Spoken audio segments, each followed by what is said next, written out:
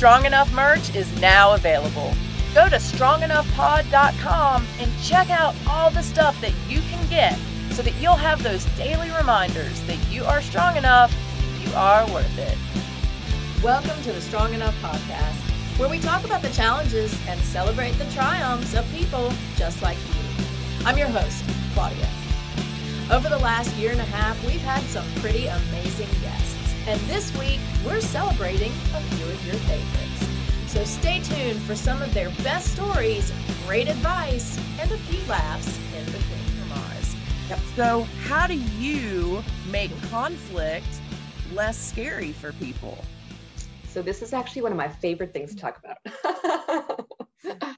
So this is my spiel. Conflict is not a dirty word.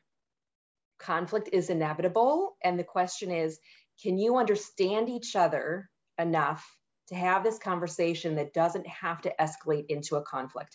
I have had people calling me, let's say for therapy, right? Where they're saying, we need a third party to tell us who's right and who's wrong. Okay. Now, if you're coming to therapy in order to have a competition of who's right and who's wrong, you are both going to lose, right? Okay. So the point of conflict actually is mutual understanding. It is not even about resolving the thing that you're coming to the table about. Okay.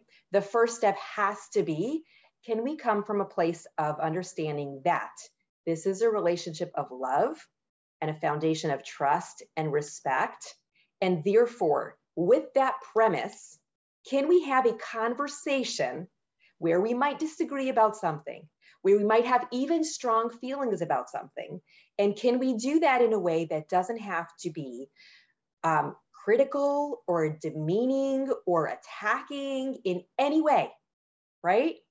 And so what that means is I work from an EFT perspective in my therapy world, and I'm trying to apply that to the marriage planner. Mm-hmm. So the understanding of EFT, which is emotionally focused couples therapy, is that there is a pattern of interaction that every couple has, and it repeats itself every conflict, no matter what the topic. Okay.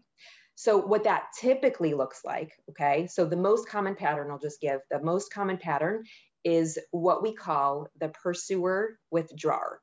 Okay. And what that looks like is that the one person will initiate a conversation by saying, I need something from you. Okay. So it's either, can you please do this? Can you please not do this? I need something from you. And sometimes it's coming from a place of, I need to connect with you, right? So we need to understand the meaning behind the request. And for some reason, because of each party's internal stuff and their own stuff from childhood and their previous relationships and all that stuff, right? So that the second person ends up hearing it as criticism, okay? It lands on them like a grenade. And they can either shut down and withdraw and say, screw it, I'm not having this conversation, right?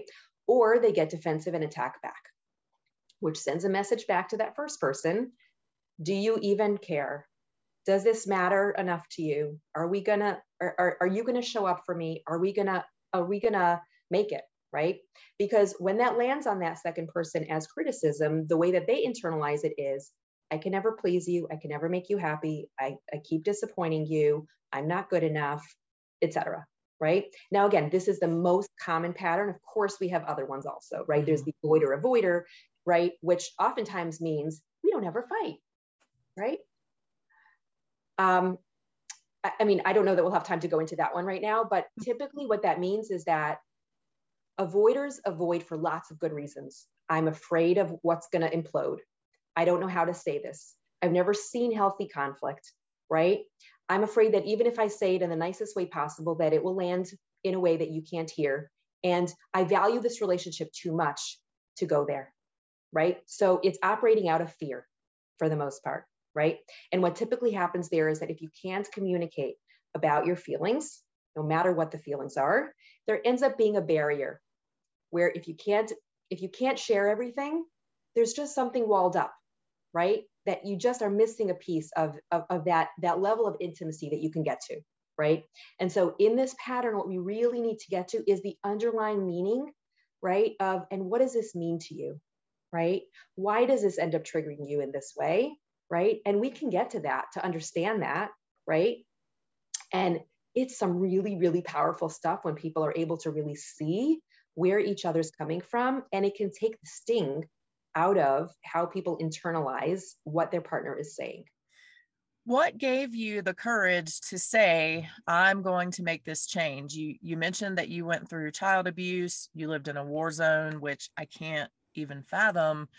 And then you had the issue with the kids at school. So, what was it like for you when you said, no, I'm gonna try to get past this. I'm gonna be stronger and see what I can do to get through this? There were, again, a couple of factors. I cannot take all the credit. I give a lot of credit to my teachers, actually. In school, I had a couple of teachers, Miss Wallach and Miss Hudson, who became Mrs. Gutman. And the reason I say that is because I was a very withdrawn kid after that. I was good at violin, so I was in the orchestra, and I was good at singing, so I was in the choir. But I never wanted to be someone who, I don't even know how to say this. I didn't want to be someone who stood out, if you will. And because I didn't want to stand out, I ended up getting into a place where, I don't even know how to say this in a way that will work. I wanted to be the person who didn't talk to anyone. I wanted to be the person who didn't ask anyone. But at the same time, choir made me be a person who wanted to express myself through creativity. And when you get to that place, when you go, oh, you know what? I am going to express myself through creativity, then suddenly things open up in a way that I had not expected, right? So I became able to express myself through someone else's words, right? So when I was able to sing, I wasn't singing my words, I was singing someone else's words, and that made it a lot easier. But also, Mrs. Gutman, I hated to read, in part because no one ever taught me how to read English, for example. And she suggested that I read a book. She's like, try this. And I was terrified because I thought I was going to have to stand up in front of the class and do a book report. And she said, no, you don't have to do that. Just read this book. She gave me 2 books to read, The Phantom Tollbooth and Black and Blue Magic by Zilpha Keatley Snyder. And I got to tell you, they changed my life. So what happened was I started reading and ended up reading 2 books a day for my entire 6th grade. Like, I would literally go into the library. Ms. Wallach would give me 2 books. I would return the books from the previous day, and I was just reading, taking in, and I discovered Nancy Drew books. And that was amazing because I found she was outgoing, she was adventurous, she had friends, she went on these incredible adventures, she solved mysteries, and she had a dad who cared about her, which I did not. I mean, I had a dad, but he, abusive father. So because of that, I was able to see that there were other possibilities, right? That's something that I hadn't really known, because in my house, it was my dad's way or the highway. He once held up a piece of white paper to all of us, to my sisters and I, and he said, I'm your father, and if I say this piece of paper is black, your job is to say, yes, Dad, it's black. What do you do with that? So you in my mind, that was how a father treated his children. Whereas in Nancy Drew books, Carson Drew was supportive and a wonderful dad. So having that was amazing, having that touchstone. So anytime I find focal points or touchstones like that, that's what I hold on to in challenging times. Did you think that was all fiction? When you were reading it, because you didn't have that experience on your own, did it feel like kind of a safe, nice place to be, but it couldn't possibly be real? That's an interesting question, and one no one has ever asked me before, Claudia, and here's why. Because I didn't understand the difference between fiction and nonfiction when I was a kid. I remember when we came over right when Gerald Ford had become president, and then Jimmy Carter won the presidential election. We came over in 74, this happened in 76. And I didn't understand that the peaceful transition of power was possible. And so I was terrified that something horrible was about to happen, because I didn't understand that this was different. This is done differently here in the USA than it's done other places where peaceful transitions of power don't really happen. So that was a real challenge for me.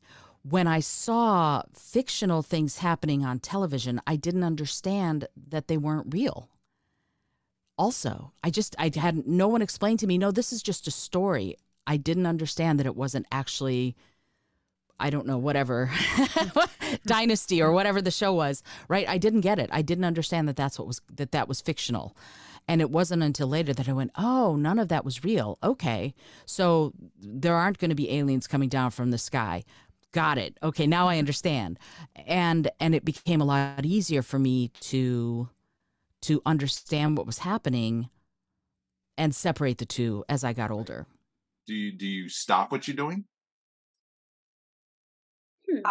When you said that, the Humpty Dance came into my mind, and I wanted to start doing that, because anytime I hear stop what you're doing, because I'm about to ruin the image and the style that you used to. Anyway, that's all I'm going to do. I can do the whole song, but.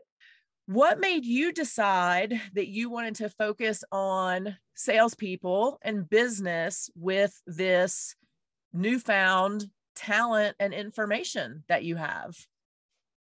So for me, it was, I'm a business owner. I've owned my own business together with my husband, since 2015. Before that, I was in the government sector, and I've always had a desire to speak. Speaking I've spoken across North America with my government career for 20 years.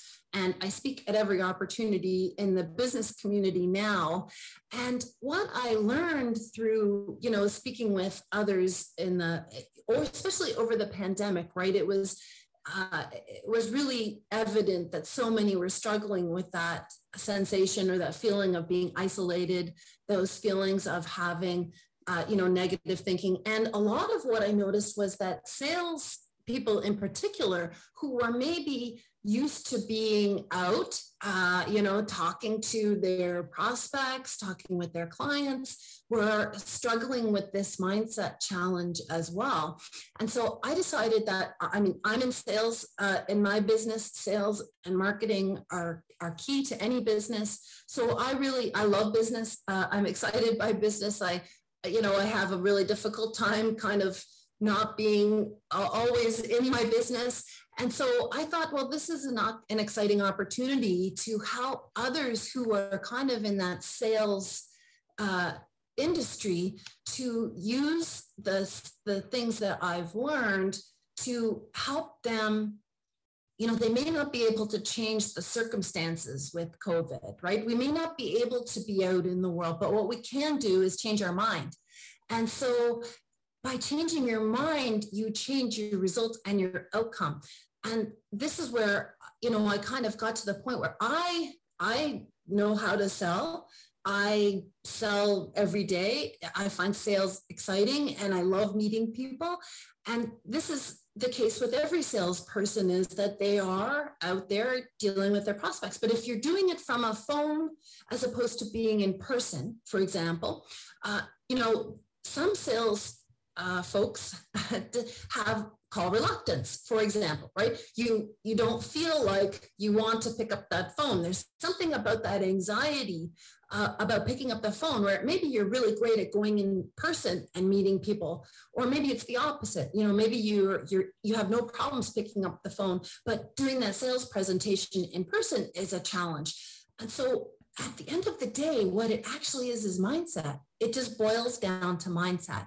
And so if you can use the phrases, the affirmations, the mantras, whatever you want to call it, that help your brain choose the positive outcome as opposed to go with the anxiety or the negative thought, then that's where you feel motivated and excited and interested.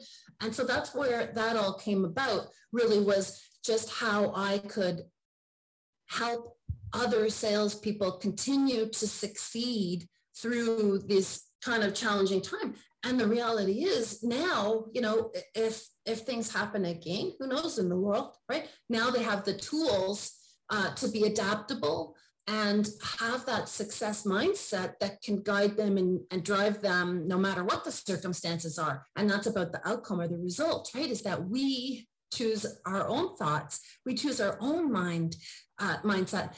And as a result of that, nobody else needs to know what you're thinking. That's the other thing I really love about mindset is you don't have to tell anybody, right, what you're thinking. You can just be chugging away in your mind, telling yourself how great you are and how great your life is and how great everything is going. And it doesn't matter what actually is happening in the world because it's just what you're telling yourself. I love, what you said about loving salespeople and being a salesperson. I equate everything with sales, to be honest with you. Even when I was a police officer, to me, that was a sales job because I had to sell whatever solution I had, in my back pocket, whether that was taking you to jail or making you, or, trying to get you to leave your house so that you didn't continue to fight with your spouse. I had to sell that solution to you. So I also feel really strongly about sales. And I feel like in some way, we're all salespeople in that regard. What kind of positive impacts have you seen this mindset shift have in people's general lives, not just their work? Well, I think what happens is that when you start to feel more positive and you start to get those ideas and insights and circumstances in your life, you feel excited by that and motivated by that, and you want to set goals. You want to achieve more. You're expanding, your mind is expanding. So what I've noticed generally is that people really start getting excited about expanding their lives. They want to set goals. They want to set big goals. And they think in their mind they can do it. And that's the key piece, right? I think you're absolutely right. Everybody is in sales. A mom is trying to sell her family on, healthy eating, or during all of this homeschooling, right? That being online is the necessary and that you have to do that to learn, or it's the business person who's trying to sell something out in the community online as opposed to in person. Everybody is in sales. I totally agree with you. And so I think what happens is that once you start to get those great ideas coming in, you just want to continue to grow and grow and grow. And that's what I've noticed the most out of the groups that I've chatted with, the people that I've presented to, is that they want to continue to achieve goals. And the nice thing about mindset is that it is an ever expanding awareness. Really, our minds are amazing. They have no limit, right? They really are unlimited in their capacity for, whatever it is that we want in the world. And the fun thing is, as I've mentioned, when you're setting a really big goal, it causes a lot of anxiety and stress and excitement at the same time. But the nice thing about it is that you don't actually have to tell anybody about that goal. You can just continue to take the actions that come to you through your positive mindset and build yourself towards that goal. And then, once you've achieved it, you can say, oh, that was fantastic. I set my mind to that and I achieved it. And then you keep going. And so that's the nice thing about mindset is that, having a success mindset applies to every aspect of your life, and every aspect of your life, you can continue to expand. So that's, I think, the most exciting thing for me is watching, people who had call reluctance or who had fear of presenting, they take the mindset of, I'm going to get in front of my prospect. I'm going to get in front of my prospect before 9 a.m. every morning. That's my goal, right? And then they take action that comes to them, and then it's a great outcome. they meet people, they get exciting goals achieved, they get more sales, and so then they continue to build from there on what else they can do. Very frustrating. I do want to point out quickly that there's no way that you're 59. That's simply not possible. So we're just going to move on from that. You mentioned when you were speaking, you know, about how sometimes we repeat a pattern or we repeat a behavior, and whether that's at work or in relationships, and that's honestly what it made me think of. Is, you know, I have been in a domestic violence relationship, and you know, I can even look at myself and see some patterns that repeated for a time. Luckily, I finally got past them, but we seem to do that a lot. And, you know, we think we got better, we think we addressed the problem, and yet there we are again in the same situation. Why do you think that happens, and what can we do about it? Well, I think the first thing that is the most important is kindness to ourselves above all else. The other thing I have to say about that is that we perceive progress to be linear, and it is not. It is a spiral. So while you may say to yourself in a moment of frustration and anger at finding yourself in a similar situation, it's not the same. It might be similar, but it's not the same because you are now dealing with a different layer of that pattern, you know, because every pattern is an onion. And as I have recently discovered for myself in an area of my life, the deeper you go into the onion, the thicker the layers. Mhm. That's not really talked about very much. So I am here to discuss that. Uh, and I think that when we perceive progress as linear, that's when we get stuck. Well, what's the point? If I'm Mhm. just going to find myself in this kind of situation again, why am I even going to go through the tears and the suffering and the pain and all the things that accompany unraveling a pattern? But when you can reframe it as it being a spiral and you're working your way down to the core. And you know what? It's funny. I used to joke all the time that the bitch who got my body in the next lifetime owed me big for all the work I've done. And now I'm at a point at this stage of my life where I'm like, you know what? I'm going to save some for the next person. I don't need to do it all, you know? And I think that's also a really healthy attitude because it's never going to be perfect. It can always be better, but it's never going to be perfect.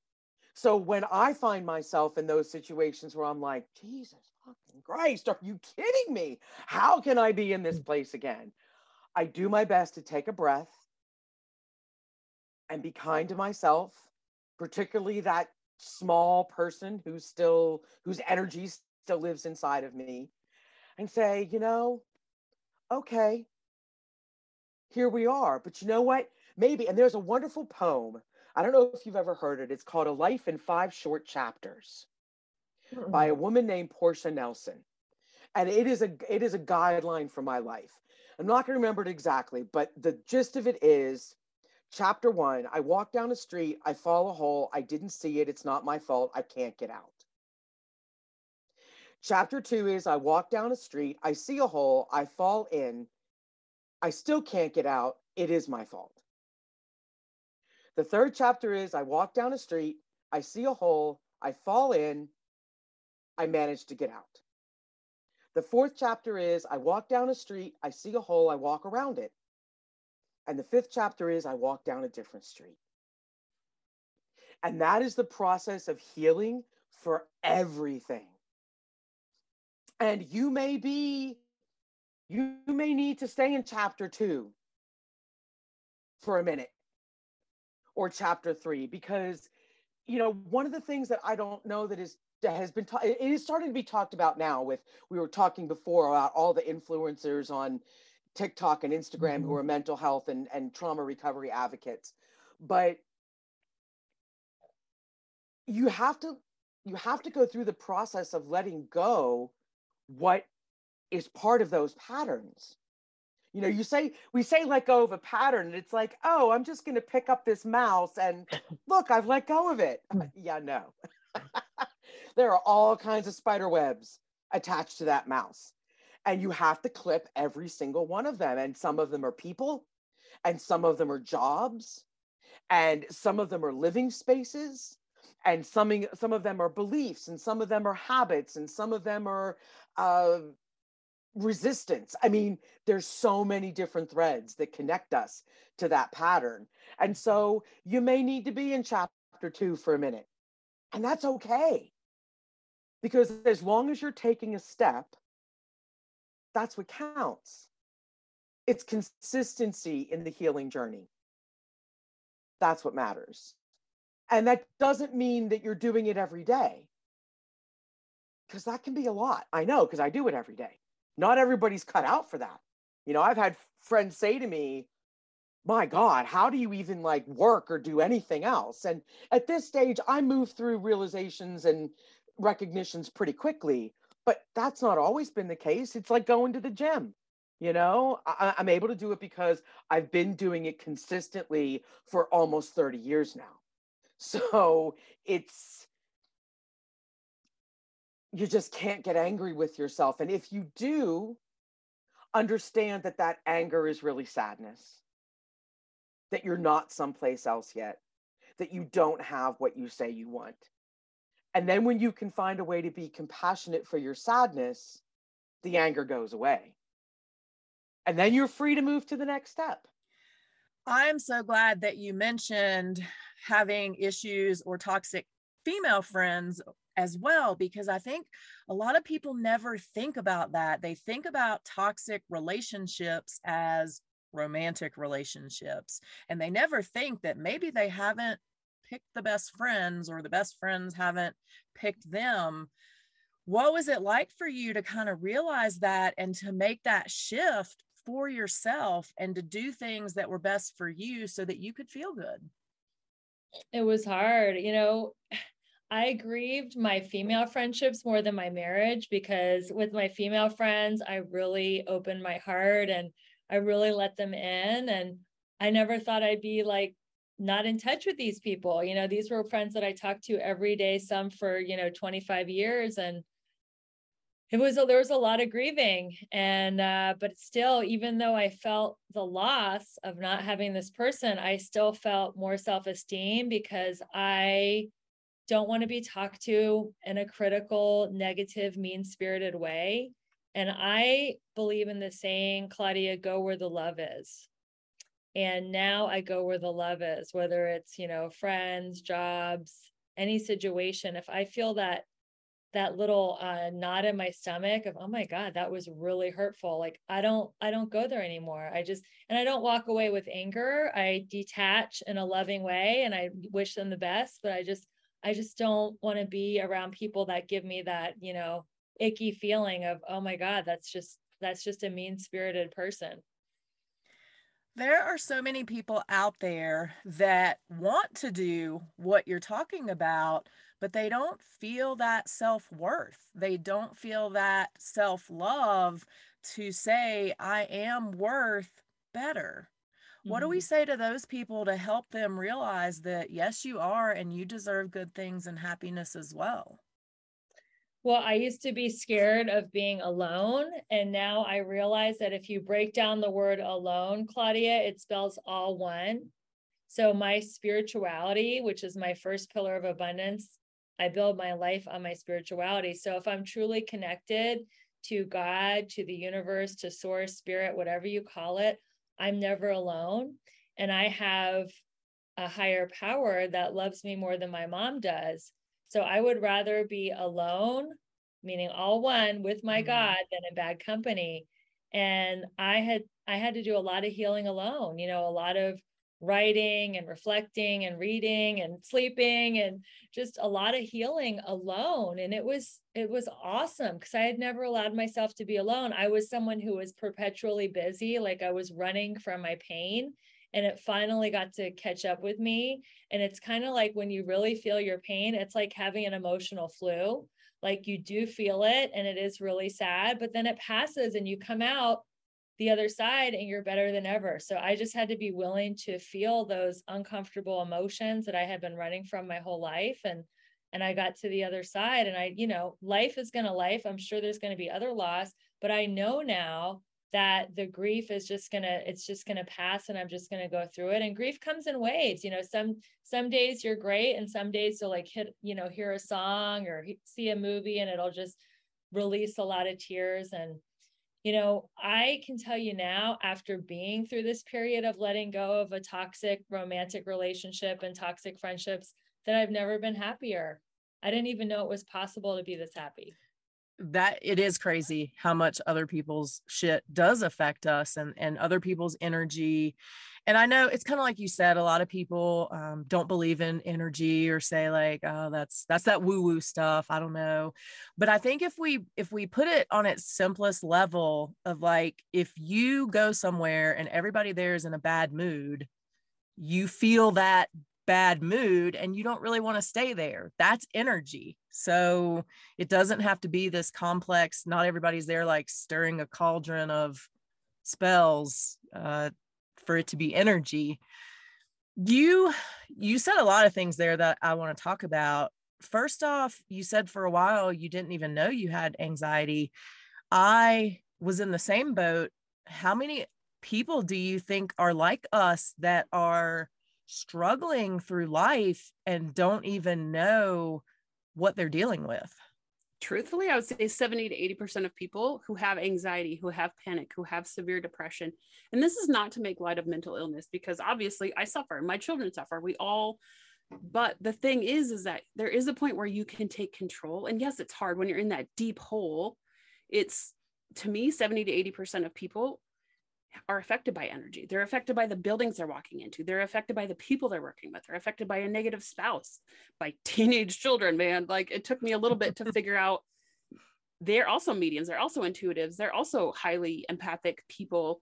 And one week I was like, why the fuck am I so angry every day taking the kids to school? I'm like, dude, nothing's even, I mean, you know, mornings are kind of a shit show, but it's like, nothing has happened to make me this angry. I figured out it was my teenage daughter.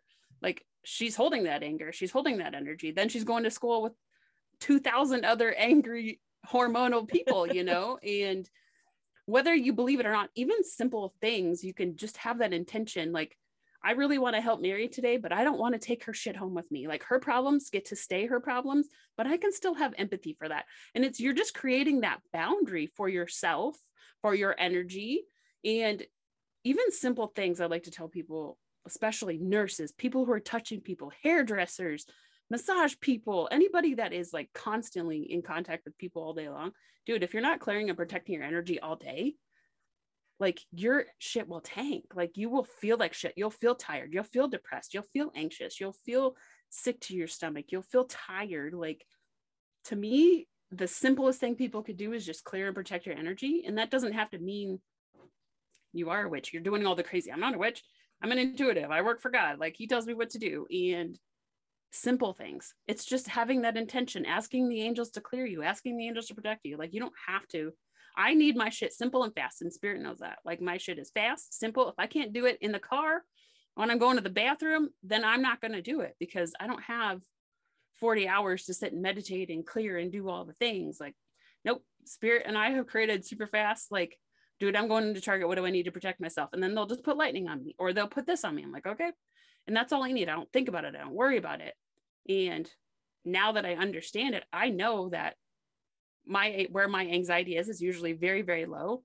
But if my heart starts beating, palpitating, I feel sick all of a sudden, I know that it's the person that just walked into the room, or the client that I'm working with, or somebody that I'm talking to. Like, I know now my energy from other people's energy. So it's super easy to be like, holy fuck, they're a drain. Like, I need to stop, or I need to have better boundaries with that person.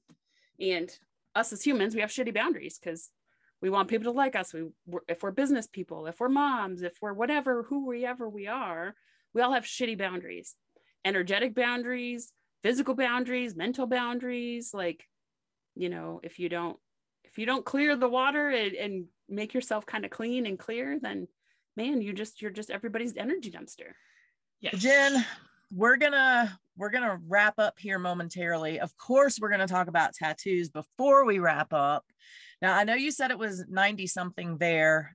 It's not here. I'm still in a sweater. We are recording this in June, so you can't see any of my tattoos, but we both know that we both love tattoos. You've talked a lot about yours already on the podcast, so I just want to hear first your favorite tattoo story that you have. Okay. tattoo story. Wow, I feel like there's a lot of them. Right. I guess so when I got my Lighthouse one, which is, it's 3 sessions. It's huge. Obviously, it's my entire back. And I was there the entire day, 2 days getting it done. We did the outlining and then we did the shading. And just being in a tattoo parlor for 6+ hours, you hear a lot of things, and just how they talk to each other, and like, the camaraderie, but then the bickering between the two, between all of them, I think is incredibly interesting. But when I was getting mine done, a couple came in and they're like, we want to get tattoos. And we're like, well, do you guys, like, what do you have? And they're like, no, we just figured we'd look through the book. And I'm like, and we're getting mad. All right. So then after they did the tattoo. I'm so sorry. So we're looking through the book and we're getting matching tattoos? Yes. Okay. Continue. Yep. So they get, I don't even remember what they got, because again, I was face down because we're doing my back. So I'm hearing all of this. And then afterward, my tattoo artist and the guy that owns the shop and everything, they're like, yeah, so over or under, how long you think they're gonna last, and then what do you think we're gonna do a cover up for them? And I just thought that was hilarious, because I'm like, obviously this happens all the time. And I know I've talked about this before, but I'm the type of person that, like, I think about my tattoos. Like, it takes me sometimes years to be like, all right, I have this idea, and then I'll execute it. And I came up with the idea with the Lighthouse tattoo back in 2015 when my grandfather passed away, and I just got it done in December 21. So like, it was several years. Granted, I was dealing with all this illness stuff, so the tattoos were not on my radar at that point. But I'm just like, how often does that happen? And I kind of want to know, like, that you just walk in, let's get matching tattoos, and I'm like, I feel like that's a really bad idea. Yes. And I am going to need you to get back in touch with this tattoo establishment so that we can find out when they each get theirs covered up. I feel like that's... I will work on that. That's the next part of the story. Most definitely. If you enjoyed today's episode, don't forget to subscribe and follow us on social media so you'll never miss what's going on. Remember, until next week, you are strong enough, you are worth it. Thank you for listening to the Strong Enough podcast. You can find us on your favorite podcast platform by searching Strong Enough. And on YouTube, we're on the Spear Talk channel. Don't forget to follow us on Instagram and Facebook at strongenoughpod. If you have suggestions for an upcoming episode or a future guest, please reach out at strongenoughpod@gmail.com. Remember, you are worth it.